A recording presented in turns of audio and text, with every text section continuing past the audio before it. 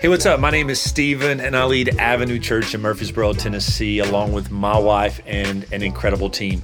We really have a desire to see people experience God's unconditional love, find their true identity in Christ, and live out their purpose. And we would love to connect with you. You can find us on all social media platforms simply by searching Our Avenue Church.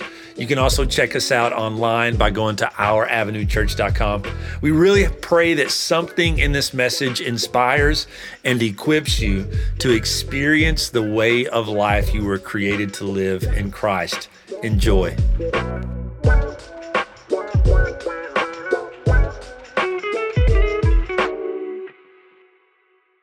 And so last year we did this series, Asking for a Friend, where we give you the opportunity to ask any question, completely anonymous, and we will do our best to answer some of the more prominent ones. And I really put myself at risk when I do things like this because I want to hold to the integrity of what I said I was going to do, but then it can also put me on an island by myself and knowing like how I handle this can cause more questions, because how many of you know that when you answer a child's question, what do they come back with?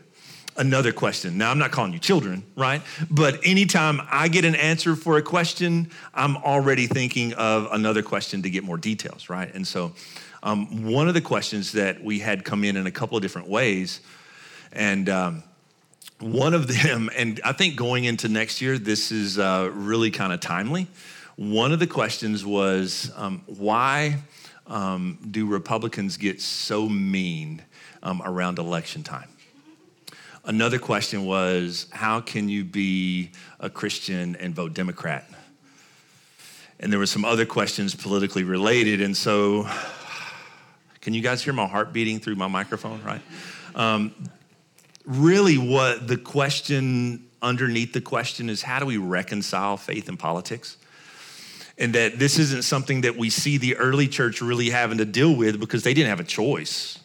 Like whoever was king or whoever was Caesar, they had no say in the matter that the person was put in place. And so there was no debate. There was no division on who you were rooting for to sit on the throne because you didn't get to decide. But here in our great country of America, and I'm so thankful for, we have a democracy where we get to play a role in that. And it's not just a right, it's also a responsibility. And so how do we steward that responsibility well with also stewarding the responsibility and the calling of being a follower of Jesus? And sometimes if we're not careful, we allow the political responsibility, right, to overshadow our Christian faith and responsibility. And these voices, not all the time, these voices can oftentimes overshout these voices.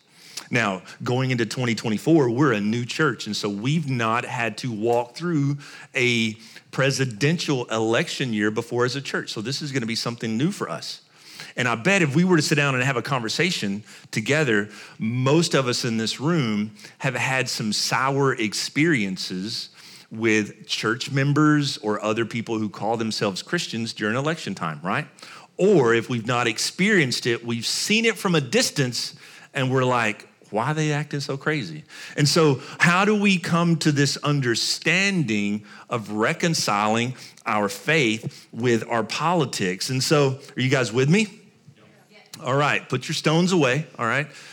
Email me at steven@ouravenuechurch.com, okay? Because I want to be open to dialogue. Now, I'm interpreting scripture, what God says, and how I see the New Testament church leading and loving people and when it comes to authority. So there's some things that we have to understand in order to answer this question. We have to have some details, right? And so we have to understand the reality of authorities.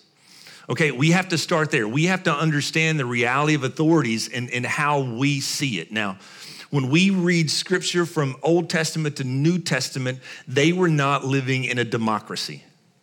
They were living in a monarchy to where the leadership was instilled into office either through inherited, they were like the son of the king. So when the king died, they became king or Caesar, or they were appointed by a panel or by like elders of the country. They were appointed, but they weren't really ever elected, whereas we understand that there is an election process. But even if you look all the way back at the beginning, all authority comes from who?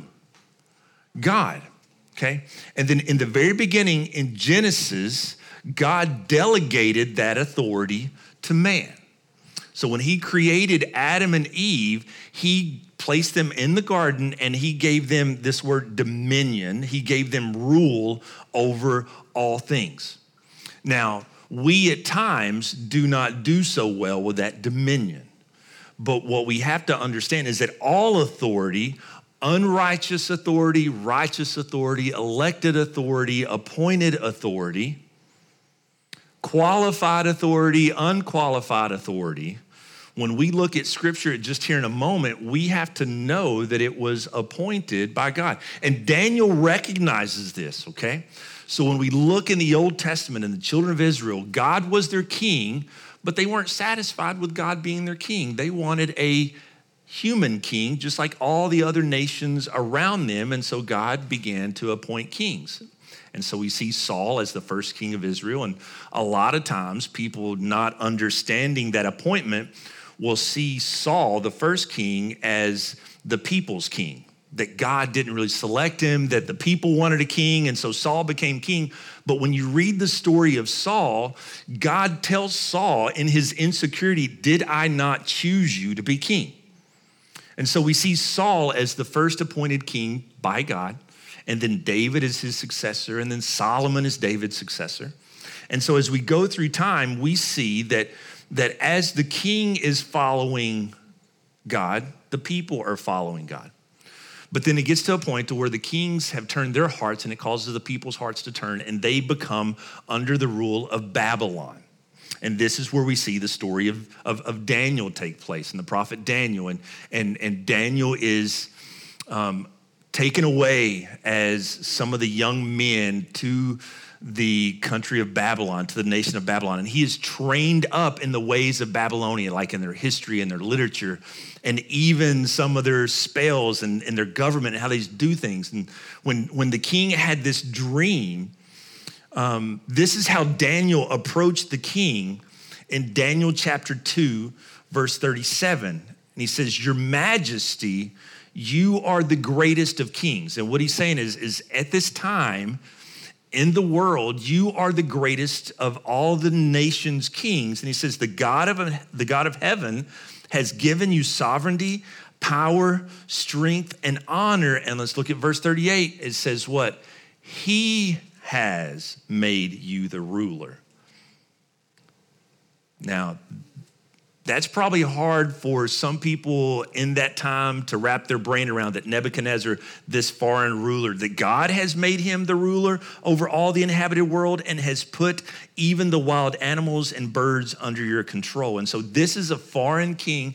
This is a pagan king that is now ruling over God's people. And Daniel is saying, God put you there. Don't like to think that way, but it says God put you there. And then Paul even echoes this in Romans chapter 1 or Romans chapter 13. It says, everyone, verses 1 and 2, everyone must submit to governing authorities, for all authority, everyone say all, right? Let's get that bad taste out of our mouth, right? It says, all authority comes from God, and those in positions of authority have been placed there by God. So anyone who rebels against authority is rebelling against God, what God has instituted, and they will be punished. Now, there's no election, there's no democracy, there is monarchy. Here in modern day times, in our country, and in other countries around the world, there is a democracy where there is elections, where there are elections, where we get to play a role and responsibility in it. So when we look and we see these leaders and these presidents and these kings put into office, what God is doing is he is delegating his authority to rule over the people, is what Paul is saying. And a couple of things happen when God delegates his authority to people. when God delegates his authority to rulers of nations, rulers of states, of communities, a couple of things happen. One is this: when his authority is delegated, and this isn't on the screen, I just got this morning. This is fresh off the grill.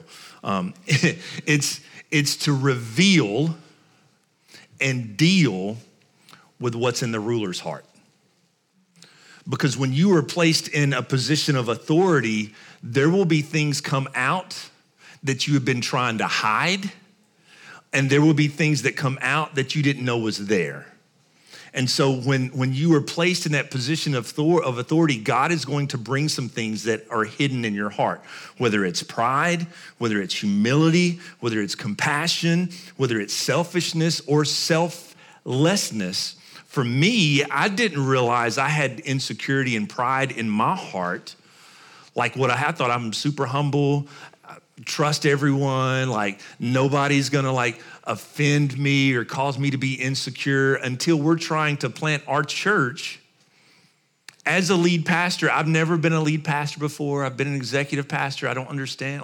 And so I'm planting the church and we're trying to get started. And then I see that another church is coming to Murfreesboro and starting. Guess what happens to me? I get offended. I get insecure. But God, how could you? Because I say all the time that it's what? Kingdom over castles, kingdom over castles. Kingdom over castle once I get my castle built. Right? But what God was doing in that moment is he was dealing with some insecurity and some pride that I did not even know it was there, to one of my overseers like, boy, listen, God's trying to kill something in you. You better take care of it before it takes care of you. And I'm just like, all right. And I've had to deal with that. And so God will reveal and deal with the things in the leader's heart. But it also this, okay? It will also reveal, and he will also have to deal what's in our hearts as those who are under that leadership. We don't like to talk about that because there's more of us, more followers than there are leaders, right? And so God is wanting to deal, and that's why he brings King Nebuchadnezzar onto the scene, is he wanted to deal and reveal with some of the things that were in the heart of his people, right? Is it pride? Is it loyalty? Is it is it humility? Is it rebellion? Is it repentance? Is it faith? Is it fear? What's in our heart? And so understanding all authority comes from God. Everyone say all. All right, let's remember that. So understanding the reality of authorities, but then we also have to understand our civic rights and responsibilities. We have to understand our civic rights as the citizens of this nation. We have rights that come as the benefits of being a part of this nation, praise God, that we're getting to worship together here without having to hide out, right? We have the freedom to choose our career path, to change our career path, to advance, that we have those freedoms to go when we want, where we want, within reason, right? So we have those rights, but we also have responsibilities. And we see in Mark chapter 12 that Jesus is tested about some of these civil rights and responsibilities, and the religious leaders are trying to trick him. And there's some supporters of the Caesar that is there, and these religious leaders ask him this question. And he says, "Teacher, we know how honest you are, that you're impartial and you don't play favorites. You teach the way of God truthfully. Now tell us, is it right to pay taxes to Caesar or not? Should we pay them or shouldn't we pay them?" Jesus saw through the hypocrisy and he said, "Why are you trying to trap me? Show me a Roman coin and I'll tell you." And when they handed it to him, he asked, "Whose picture and titles are stamped on it?" And they said, "Caesar's." "Well then," Jesus said, "give to Caesar what belongs to Caesar and give to God what belongs to God." And his reply did what? It completely amazed them. And so to understand a little bit of the context of this, when Rome went into a nation and conquered a nation, they governed a bit differently than other nations. when certain nations would go in, like Babylonia, when they went in, they completely destroyed the culture, their traditions, tried to force the inhabitants to worship their gods, their ways. But when Rome went into a nation and gained control of it, they would allow the people there to continue in their traditions, to continue worshiping their gods, as long as they followed the Roman rules that they set up as far as civil life and paid taxes. And so what these religious rulers are trying to get Jesus to do is stumble over himself and trying to get him to rebel against the authority that God had placed over God's people in that moment. You tracking with me? Because if he had said, no, you don't pay your taxes, guess what that is? That's rebellion. And we're clearly seeing that we're not to rebel against authority. But he says, give to Caesar what is Caesar's. Follow the laws that Caesar has set up, but also give to God what is God's.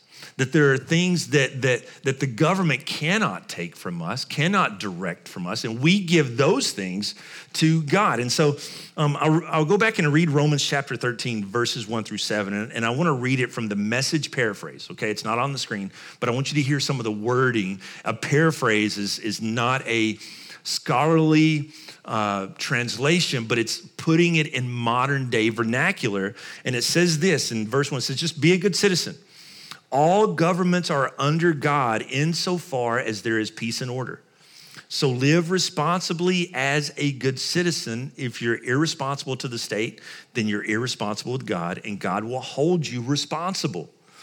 Duly constituted authorities are only a threat if you're trying to get away with something. If you're misbehaving, that's the only time they're a threat. Decent citizens shouldn't have any fear. Do you want to be on good terms with the government? Then be a responsible citizen. In verse 6, 7, he says, that's why you pay taxes, so that an orderly way of life can be maintained. Fulfill your obligation as a citizen, pay your taxes, and pay your bills, and respect your leaders. Just so you know where my brain goes, pay your telephone bills, pay. My mind always goes to 90s hip hop. I'm sorry, but pay your bills, pay your taxes, live. You're going to remember that. You're not going to remember the rest of the sermon. You're going to go out singing Beyonce is what you're going to be doing. But live as a good citizen. Just follow the laws in so much as it does not hinder what you are to give to God. Follow the laws in so much as it does not hinder what you are supposed to give to God, because we see even the apostles facing this with the religious leaders. The religious leaders, Pharisees and Sadducees, even though they were corrupt, had become, God set them up as a place of authority. And when the apostles were arrested for preaching the good news, and the religious leaders said, hey, you got to stop it, quit it, stop preaching, this was their response. But Peter and the apostles replied, we must obey God rather than human authority. Now, Paul says this, he uses these words. The apostles say we must obey God over human authority. But wait, Paul is saying submit to all authority. There is a slight difference between obey and submit. You can disobey and still have to submit. Because when you disobey, what comes after the disobeying? There's what? Man, this is not a trick question, all right? When you messed up as a kid, you got a whooping, right? You got in trouble, all right? You got grounded. There is a consequence, okay? There's this term called civil disobedience. And that's when you disobey something, knowing that there's a consequence, and you are submitting to that consequence.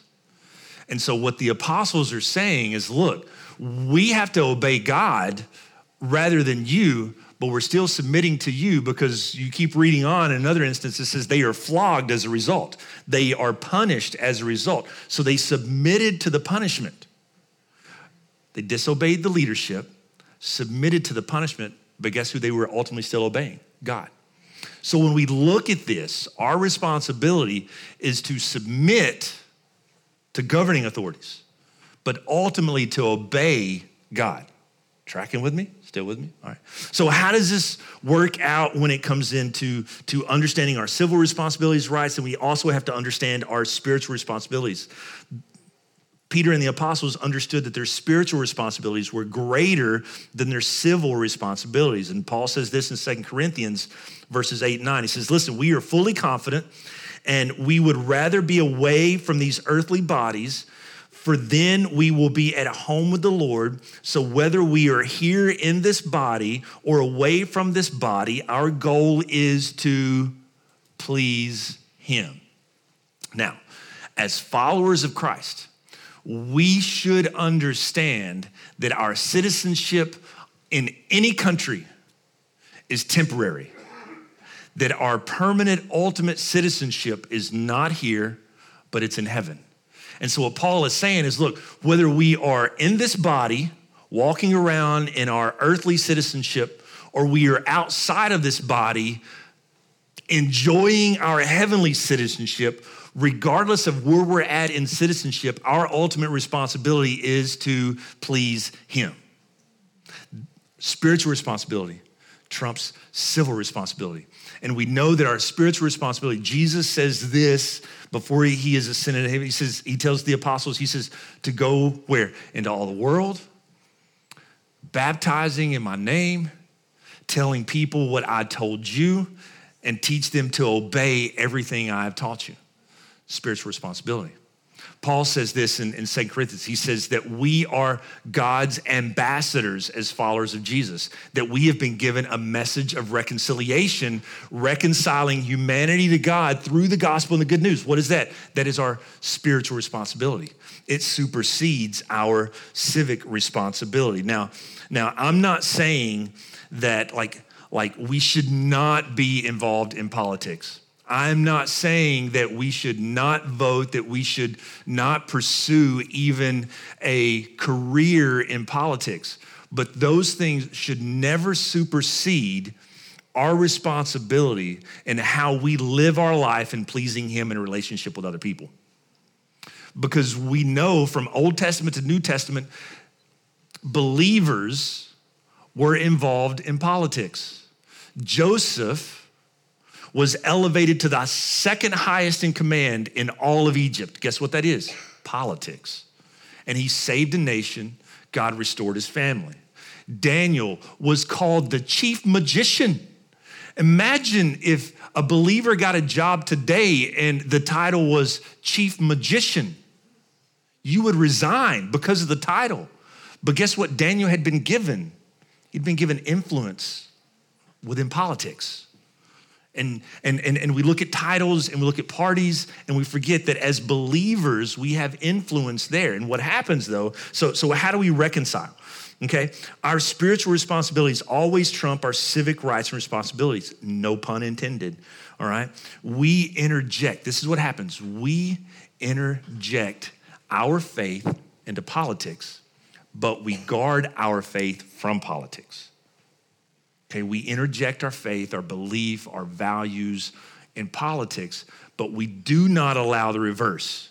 Because when you allow the reverse, things get contaminated. Think about a water filter. Like you don't want it coming back, because when it's coming back, like as water's going through the right way, it's filtering the water, taking out all the impurities, but you don't want it coming back, because if it's coming back, it's bringing all the impurities with it.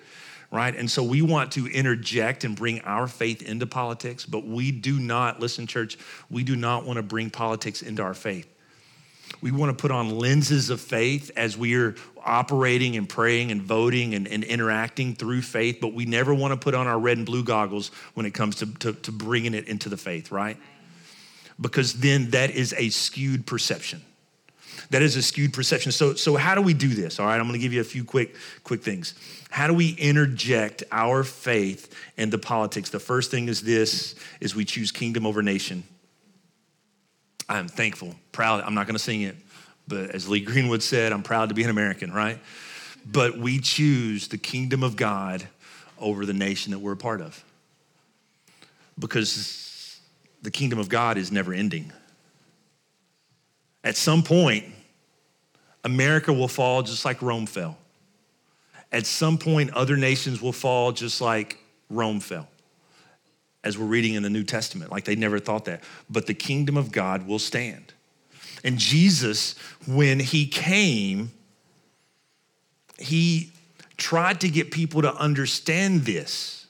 He tried to get people to understand that he's not coming just to set up an earthly kingdom, because the disciples are like, hey, when you get to your throne, when you get to your place of authority, can I sit on the right or the left? He says, you don't understand what you're asking.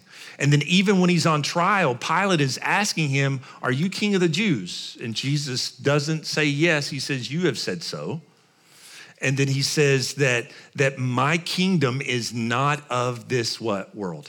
He said, you don't understand. And so we choose the kingdom of God over the nation. And we are one nation under God, but I also have to understand this, like we are not God's nation.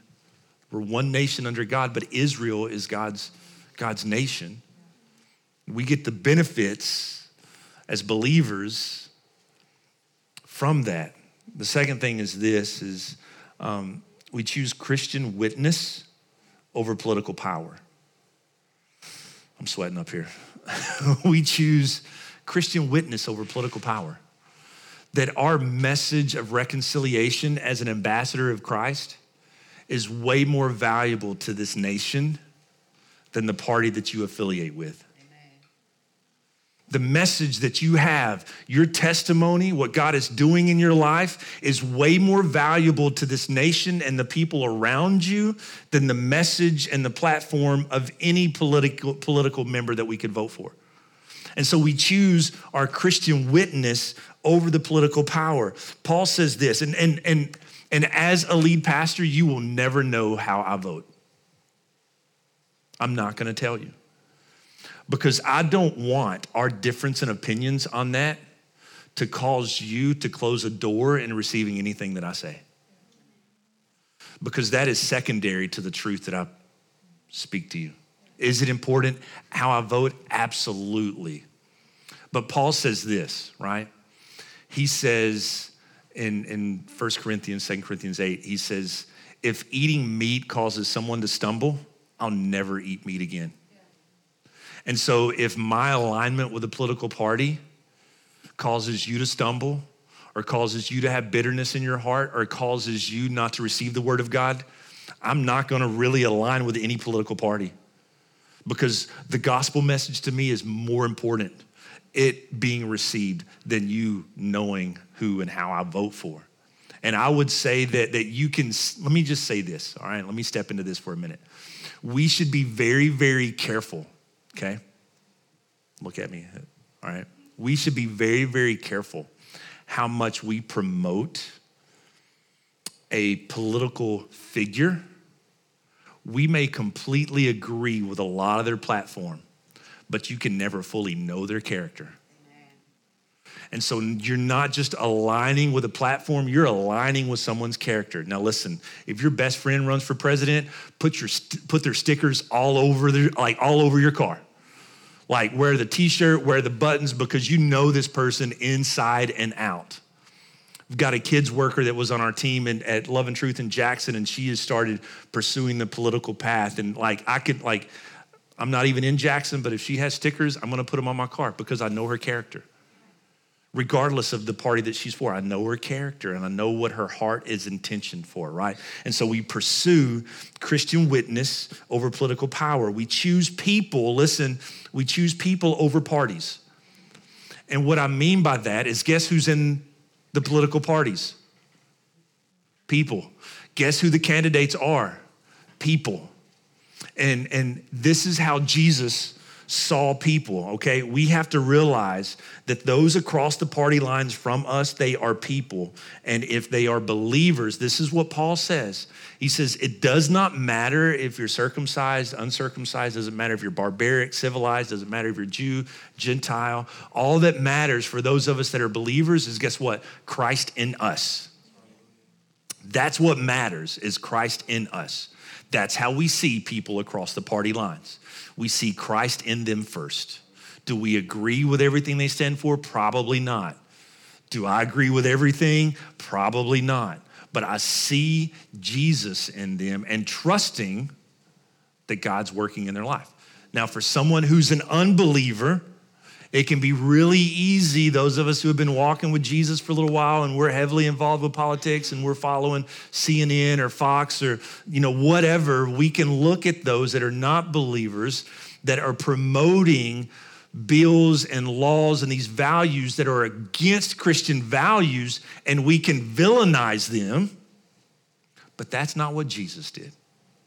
When you see in Matthew, he's with the disciples, and it says that he looked and he turned and he saw the crowd, and what did he have for them? Compassion. Because they were like lost sheep, confused, without a shepherd. And so we look at those, whether we agree with their politics, if we see them lost, we see them with the eyes of compassion and understanding that God loves them despite their views as much as he loves us. Does that make sense? So we choose people over parties. And I just had a conversation this week with a gentleman, and he was reminded of seeing these stickers that said, let's go Brandon, or the other way, like very vulgar bumper stickers about those that are in leadership. But then there would also be a Jesus is Lord sticker on the trunk of the car as well. You can't do both. You can't say Jesus, Paul, James even says this, you can't have fresh water and salt water come out of the same mouth. Because if it's fresh water and salt water, guess what it is? Salt water, right? You can't have both. And so we have to be very careful in how we relate to people in the parties. And then lastly is this, we have to choose trust over panic. At the end of the election, regardless of who's elected, we go back to understanding the reality of authority. We choose trust over panic. And when Trump was elected, half the country was panicking. When Biden was elected, half the country is panicking. We're going into the new election, the whole country's panicking, right? Everyone's panicking. But what we do is we line up with the word of God. When Daniel tells the king of Babylon, God put you here. He's made you ruler over even the animals. Paul says, all authority comes from God. And we have to trust God's kingdom was here before we got here. It's moving, it's growing, it's in progress. God's kingdom is going to continue even after we're here, regardless of the delegated authority, because that authority is delegated, and delegated authority doesn't last forever. It goes to someone else. And so we don't panic. Next year, I don't want any panic. We're not going to freak out. We're going to trust God that regardless of how great it gets or how bad it gets, God is still in control. God is still in control. And in 2008, when Obama was first elected, and like probably half of you weren't even like legal, like old enough to vote in this room. I'd been a youth pastor for about 6 years at this point. And I get a phone call the day after the election. And one of the senior saints in the church, the Lord had told her that I'd voted for Obama. And I'm not going to tell you who I voted for because I didn't tell her. And she was like, I know you voted for Obama. Tell me you voted for Obama. And I'm like, I'm not telling you who I voted for. And she's like, well, if you voted for Obama, I can't stay at this church. And I was like, I'm the youth pastor. Like, I'm not the lead pastor. And she was like, I know you and Miss Kathy, who is the children's pastor. The Lord told me that y'all voted for Obama. And you're going against what God wants you to do. And I was like, I'm not telling you who I voted for. And she said, well, if you voted for Obama, you're part of the reason he's in the White House right now. And that's abomination. And I was like, ma'am, McCain won Tennessee. So I'm pretty sure that even if I did vote for Obama, it didn't help.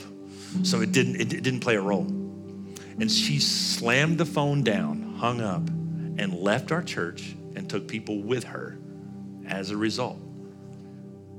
And one of the last things I asked her, I said, so are you telling me that the time I've spent the last 6 years pouring into our kids, pouring into our teenagers, the conversations, the prayers, the tears, all the things, that one vote undoes all of that. One vote undoes all of that. And she's like, absolutely. And what's happened in America is politics has become an idol. And scripture says very clearly that we are to flee the worship of idols. Now, I'm not saying don't be involved. That is not what I'm saying. And some of you in this room, God may call you into politics to be a congressman or whatever, and I will pray for you. I will support you because I know you. And I would trust God's heart is working through you. But we don't make an idol of it. And so we place kingdom over our nation. We interject our faith into politics, but don't allow politics to contaminate our faith. And I'm going to end with this. A couple of verses from Philippians chapter 1. And if you understand Philippians, Philippi was pretty proud of their citizenship of Rome. They were Roman citizens. They were proud to be Romans. They carried on the traditions. They followed the law to a T. And so Paul is going in, starting a church, and people are getting saved. And there's a little bit of political unrest, what's going on between them. And this is what Paul tells them, verse 27. Above all, live as citizens of heaven, conducting yourselves in a manner worthy of the good news about Christ. And conducting is actually a political term, and conducting business and ordering people. Conduct yourself in a manner that is worthy of the good news about Christ. Then, whether I come and see you again or only hear about you, I will know that you are standing, listen to this last line, that you are standing together with one spirit and one purpose, fighting together for the faith, which is the good news. We should never stop fighting together for the faith, which is the good news, church. We should never fight each other over a political reason. We should continue to fight together for the good news, because there are people out there who could care less who's in office that are dying and going to hell, and we're fighting over something that doesn't really matter in the end. It does matter, but like in eternity in individuals' lives, that is the greater thing. That is the greater thing. That is what we fight for, not against each other. Because it's the gospel message that changes lives. It's the gospel message that changes lives. Laws and all these things, they put guardrails around and direct, but it's the gospel message that changes lives. And that's what I want us to be about. Amen. Let me pray for us. Father, I come to you this morning, God, and God, I thank you for hard conversations, but I also thank you for hard truths. And God, I pray that for us as Avenue Church, even as a young church growing in influence in this community and in the lives of the people in this community, that we would make the main thing the main thing. That we would live, as Paul says, that above all else, live as citizens of heaven. That our rights and responsibilities that are heavenly are far greater than what we get to enjoy or, in some parts of the world, endure. That your kingdom has started, it is in motion, and it is everlasting. And so, God, I would even say that for those in this room that maybe you have placed a dream in hearts to get involved, to make a difference from a political standpoint, God, I pray that you would just guard their hearts in this room. God, that you would show them the direction to go, that you would show them the path to take, that you would put the right counsel around them. God, I don't know who that is, but I just sense strongly that there may be somebody in this service that you've been dealing with them, and maybe even at the local level to get involved, but they're uncertain. That God, that they would see it as an opportunity, not just to make a change, but to make you known. And they would trust you in it, God. God, for the rest of us, as we go into 2024, that could be a very pivotal political season for our country, that we would not panic, but we would trust you and live to the calling that you've called us as your ambassadors and share the message of reconciliation above all else. And we thank you for this in Jesus' name. Amen.